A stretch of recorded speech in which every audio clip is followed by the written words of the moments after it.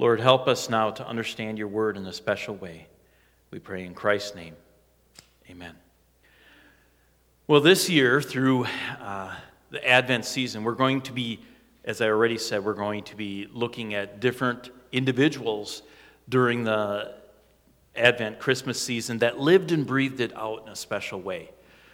You know, we tend to sometimes think of the Christmas story as this cute, quaint, wonderful story, but it was more than that. It was real people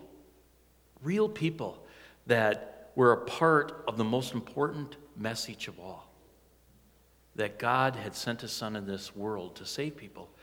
So we're going to look at like Zachariah, the shepherd, one of the wise men, Joseph, Mary, and then we're going to look at it through the eyes of God on Christmas Day. And so we want to encourage you to be a part of this time, a special time. I'm not saying that absolutely this is how these characters saw Christmas. I'm just kind of exploring the possibility of what it might have been like for them personally, emotionally, and mentally as they went through this time. There are 4 questions that we're going to encourage everyone to look at each week. Those 4 questions are included in your bulletin, but what about Zachariah did you learn this year? How did God use Zachariah? In what way am I like Zachariah? And in what way can God use me like Zachariah? Those are the questions I want you to contemplate this morning. But after all of that, I'm now going to change a little bit here. I'm going to become Zachariah. So, every man wants a legacy. Every man wants something that lives beyond themselves. Something that at the end of their life, they can fold their hands and close their eyes and be at peace with God. Now, most men, that legacy means that it will come through their children, their son or daughter, because nothing is greater for a parent than to see their son or daughter embrace their purpose, their God purpose. But what if a man doesn't have the privilege, the opportunity to have a son or daughter? What then? What can be his legacy? My name is Zachariah. My wife's name is Elizabeth. I've had the privilege of serving in the temple as a priest, but there's always been an empty spot. The reason for that is because Elizabeth and I have not been able to have a child. Now, as I served in the temple, I would often go into the temple to offer up a burnt incense to the Lord as people gathered to celebrate God's faithfulness. Now, you would probably say, that should be more than enough for any man. But there was always an empty hole in my heart. That was until about 9 months or so ago. In those 9 months, something amazing happened, but I'm going to tell you about that first initial contact. As I was in the temple, an angel of the Lord appeared to me. At first, I was startled and greatly afraid, but then the angel spoke to me and said, "Do not be afraid, Zachariah, for your prayer has been heard. Your wife will bear you a son, and his name will be John." I thought, how could this be? After all of these years of waiting and longing. Now, in my old age, was this even possible? But the angel continued to speak. He will be a joy and delight to you, and many people will rejoice because of him. And he will be great in the sight of the Lord. Wow. I will have a son, and not only a son, but a son that will be great in the sight of the Lord. Now that would be a legacy, don't you think? And yet, I'm old, And Elizabeth, although beautiful and young looking for her age, could she even have a child? The angel continued and said, I am Gabriel. I stand in the presence of the Lord. I've come to speak to you and tell you that you will be silent and not be able to speak because you did not believe what I've told you that will come true in its appointed time. And that is what I have been for the past 9 months or so. I have been silent, unable to speak. The crowds had many, many questions. I had no answers until about the 5th month of Elizabeth's pregnancy, when it became undeniable that she was with child. Whereas I could not speak, she could speak. And every time people asked her, she would say, the Lord has done this to me. He has shown his favor upon me. He has taken away my disgrace from the people. Such joy and anticipation she experienced. I experienced the same joy and anticipation, but I could not really share it because I was silent. I could not speak. And waiting has never been good for me. And for me to be silent in that waiting was almost impossible. But I clung to the promise, the enormous promise that God was going to give me a son. And not only a son, but a son that would be a spokesperson to tell the world of God's greatest gift. But those 9 months were long. 9 months of silence for a priest is almost impossible. And yet, God's grace is far greater than you could ever imagine. Then the day finally came, and Elizabeth said, my water has broken. I was a stumbling, bumbling fool of pent-up emotions. I had seen and presided over the birth of many children, but this was completely different. This was my child, my one and only child. I don't know if I was much help as Elizabeth struggled through the birth pangs, but finally, his cry awakened me to the responsibility of fatherhood. It was amazing. It was incredible. And yet, I still could not speak. I could not share with people the great news that I was a father, that I had had a son. I had to keep this all inside of myself, even though I wanted to shout it to the world. About 8 days later comes the day of circumcision. That special time in which you get to take your baby boy and present him to the Lord, to set him apart for the Lord and give him his official name. Now let me tell you, for a priest, nothing is more precious and glorious than to offer up your son for the Lord. And yet I had to do it in silence. And when it came to the time in which we were to give his official name, Elizabeth had to speak for me. And she said, his name is John.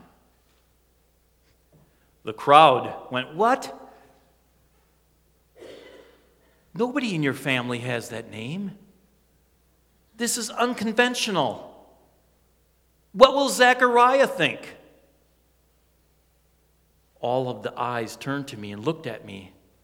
I asked for a writing tablet, and I wrote on the writing tablet, his name is John. And with that, the 9 months and 8 days of prison, of silence, I was awakened. I was able to speak once again. And all I could do was to offer praise and wonder to the Lord. Praise be to the Lord, the God of Israel, for he has come to his people and redeemed them. For he has brought up the horn of salvation in the house of his servant David. This was a glorious moment. You know, many people would say that would be enough. That would be the end of the story. But really, I want to tell you, that was the beginning of the story. The beginning of the story because my son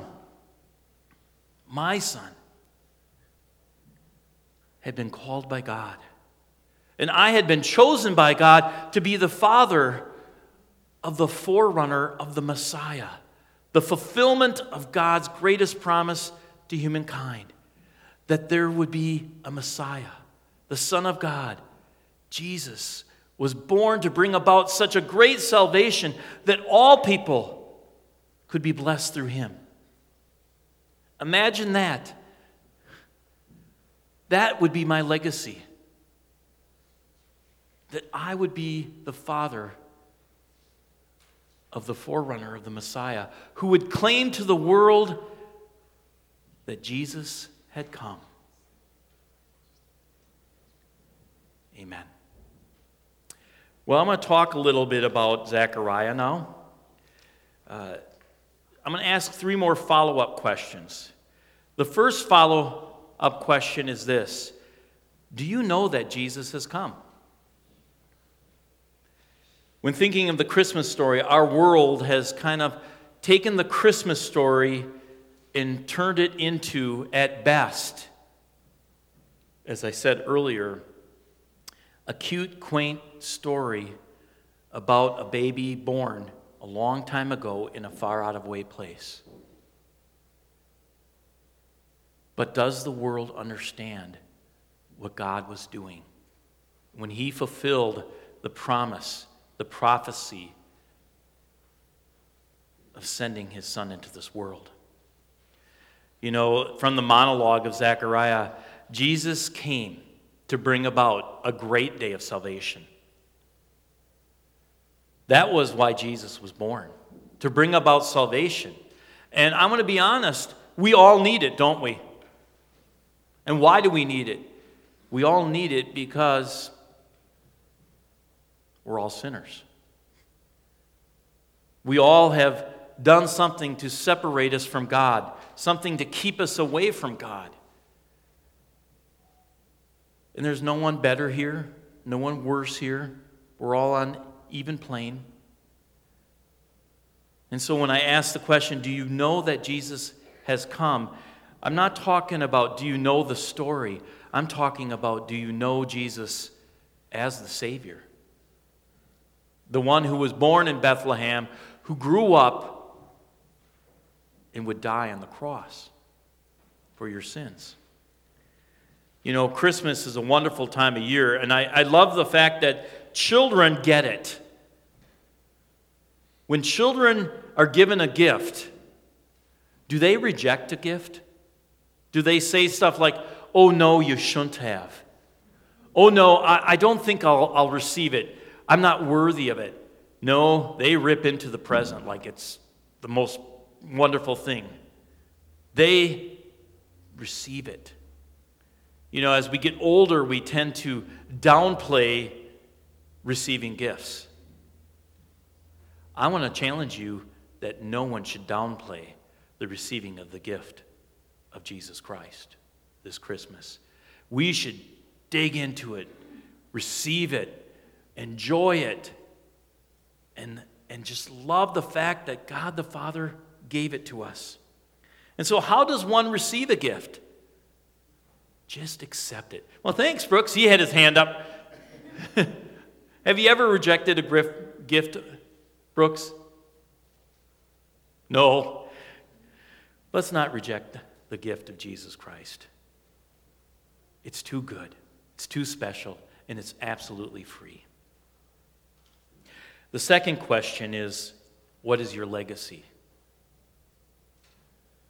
Zachariah, like just about everyone, I think, wants to have a legacy, a purpose that lives beyond himself. You know, when a pastor goes to seminary, one of the things they want to do is they want to be used by God to affect change in people's lives. That's their desire and their hope, is to have that kind of legacy. That, you know, people's lives are changed and transformed, not by them, but by Jesus Christ, the work of God. But that God somehow chose to use them in spite of them, which is a wonderful thing. So I ask you, what is your legacy? When you get to the end of your life, are you going to be able to look back and say, man, God used me in a wonderful way? Now, I understand, you know, none of us here are going to have the legacy Zachariah had. I mean, we don't get to be the father, mother, the forerunner of the Messiah, but we do get to be a spokesperson, don't we? We get to be an example of Jesus in our lives. And so that can be anywhere, can't it? You know, it might be in our parenting, our grandparenting. It might be in Sunday school. It might be the fact that we are prayer warriors, praying for others to come to know Christ, to understand Jesus this time of year. It might be at your place of employment, or it might be in your school. But whatever it is, God has called you and me to have a legacy, and I think we all want that legacy. We want to be able to, at the end of our life, close our eyes and fold our hands and be at peace with our Maker. I would encourage you that during this time of Advent, this time of Christmas, to explore your legacy, your purpose. How does God want to use you? The last question is this: do you know that Jesus will come again? Think about that. His first coming was surrounded with prophecy. It was surrounded with prophecy throughout the Old Testament, telling us that there would come a day when the Messiah would come. The tragedy is this: how many people missed his first coming? How many people who had all of the prophecy that said he would come missed it? And is it possible that today all of us who have all of the prophecies saying that Jesus will come again will miss it a second time? And that will be a great, great tragedy, wouldn't it? You know, the word Advent means coming. That's why it's called Advent. There was the first Advent. Jesus came as a baby. He came as a baby born into this world to die for our sins. The second Advent, the second coming of Jesus, he comes as a conquering king, coming to gather his own, coming to judge those who have put their trust and faith in him, and tragically, those who have not put their trust and faith in him. So I think as we explore Advent this year, I challenge you to ask the question, are you ready for his second coming? Are you ready for his return? Because if the first prophecies were fulfilled, we can be assured that his second prophecy about his second coming will come true too. And so those are the three questions that I have for you this morning. Do you know that Jesus has come? What is your legacy? And are you ready when Jesus comes again? Wrestle with those during this season. In the midst of all of the songs, all of the family gatherings, wrestle with those questions and let Jesus have more of your life. Let's pray.